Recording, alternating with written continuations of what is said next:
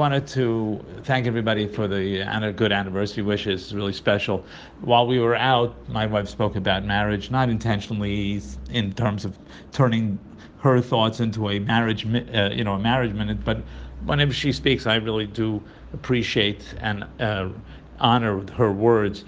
She said just about marriage in general, that when you first meet, there's a lot of wonderful feelings, good connections, but you don't really know each other.